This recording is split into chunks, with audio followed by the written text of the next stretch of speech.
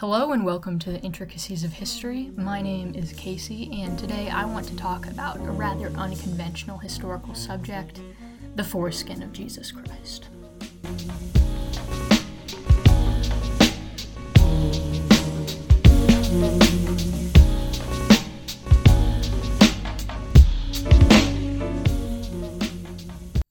So, some of you may be wondering why on earth I would go out of my way to research, script, and then record a podcast about the literal foreskin of Jesus.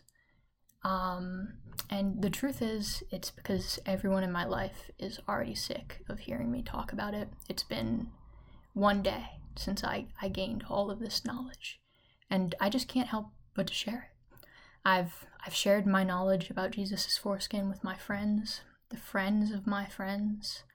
I shared it with my English class, and so my only recourse is to now try and share it with the entire internet.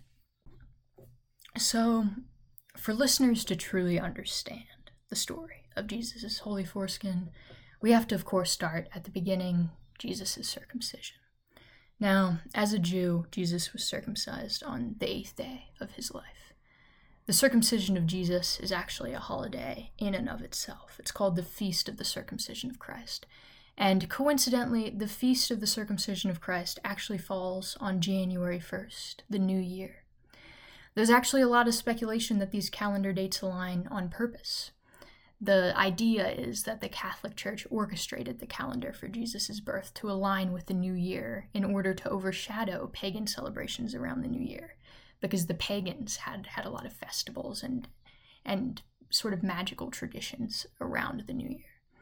But no one really knows when Jesus was actually born. We can't really say when he was circumcised as a result, but putting aside petty calendar disputes, for the purposes of this video, we will just say that the Times Square ball isn't the only thing that got dropped on January 1st, and January 1st is the date of Jesus' alleged circumcision.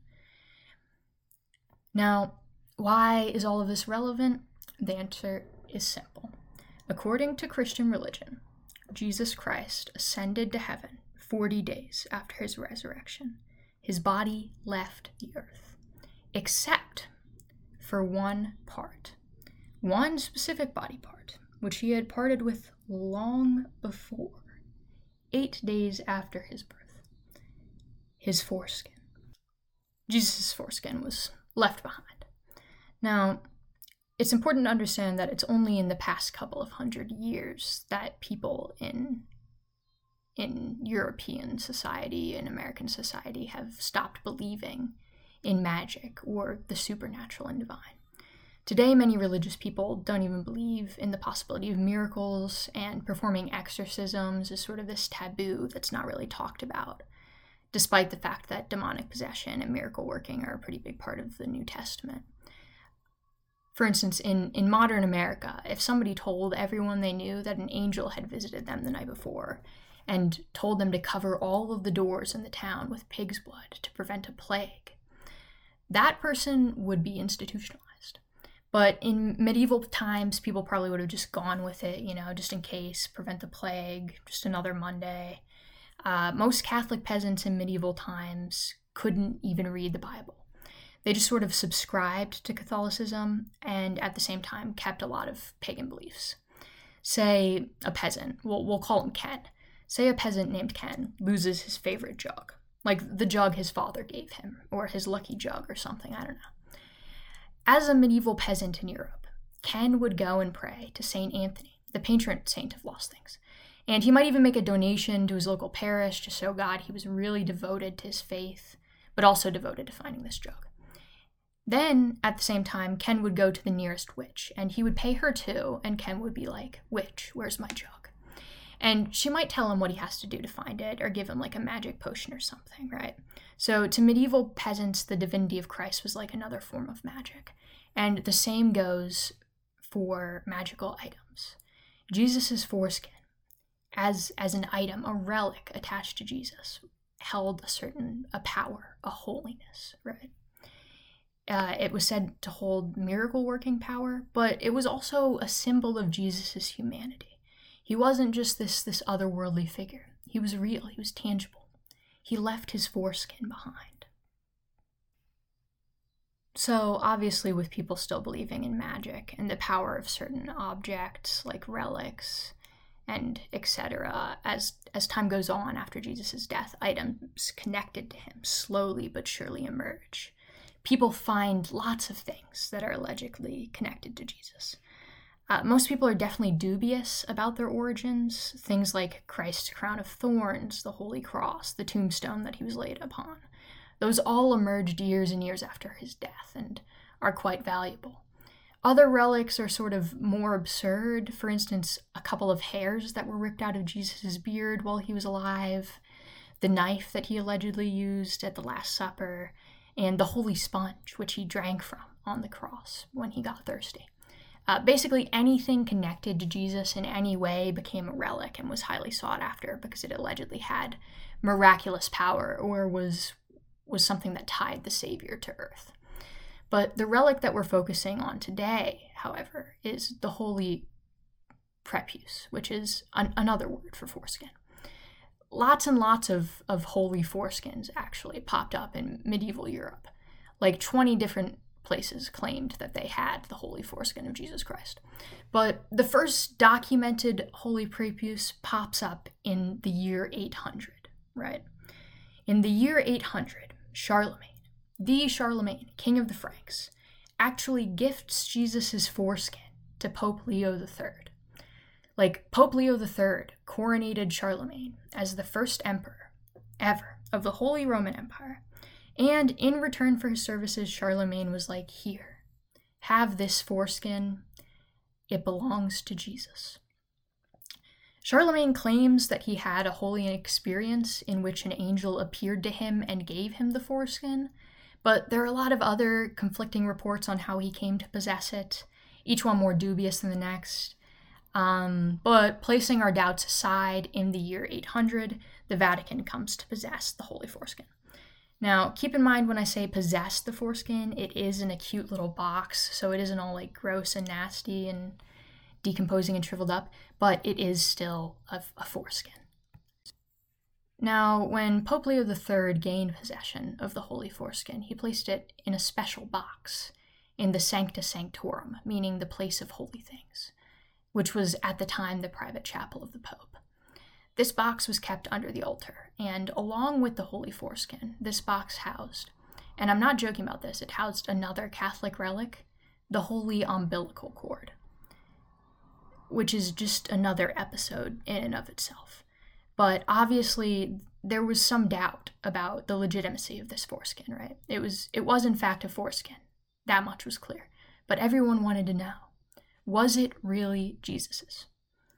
This doubt was compounded by the other foreskins that were purported to be Christly all across Europe.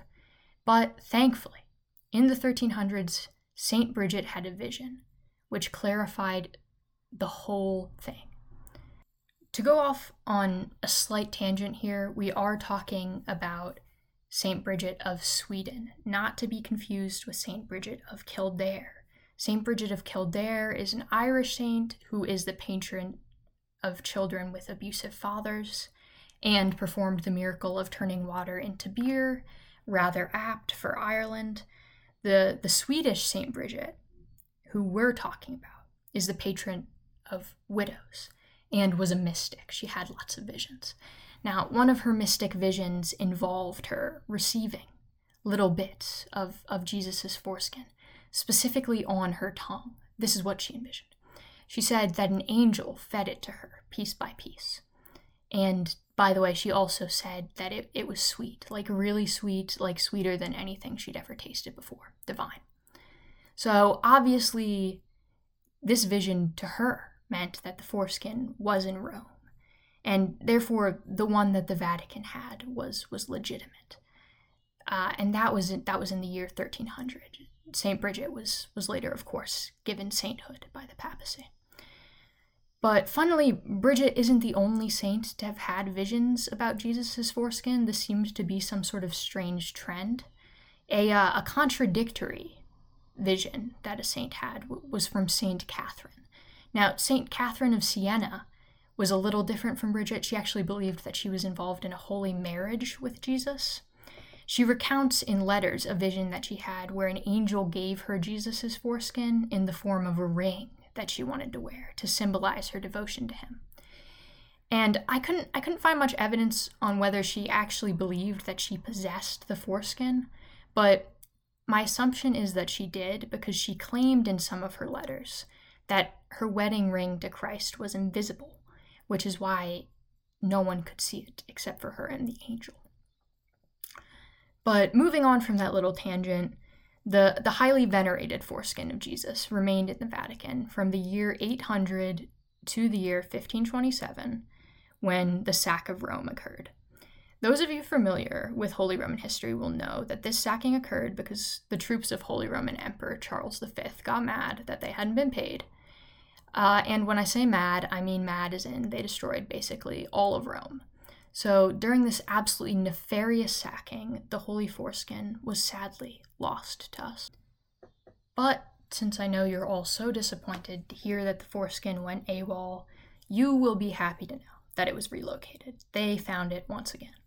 The story goes that the Holy Prepuce, the Holy Foreskin, was stolen by a German soldier who was eventually captured for participating in the sack of Rome in the little Italian village of Calcutta.